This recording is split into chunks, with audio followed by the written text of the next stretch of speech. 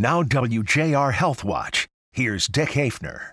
A basic starting point for infertility patients. I treat them immediately as if they were a family member. And no wonder they're trying to start a family. Dr. Carol Kowalczyk, medical director of the Michigan Center for Fertility and Women's Health, points out during Infertility Awareness Week that 15% of the population is affected by infertility, but only 10% seek help. It is more common than you think, but don't be afraid to seek help because you know what? 9 times out of 10, we're going to find the answer. I was diagnosed with stage 4 endometriosis at a very young age. This Macomb Township woman struggled with a disorder that caused infertility. She and her husband were referred by friends to Dr. Kowalczyk. They knew people that already had gone to her that did have a successful pregnancy. Well, I said, let's give it a shot. At this point, I have nothing to lose. We make our final decision based on many things, what their comfort level is, what their ethics are, what their religious, what their financial, how many children they want. So the couple is a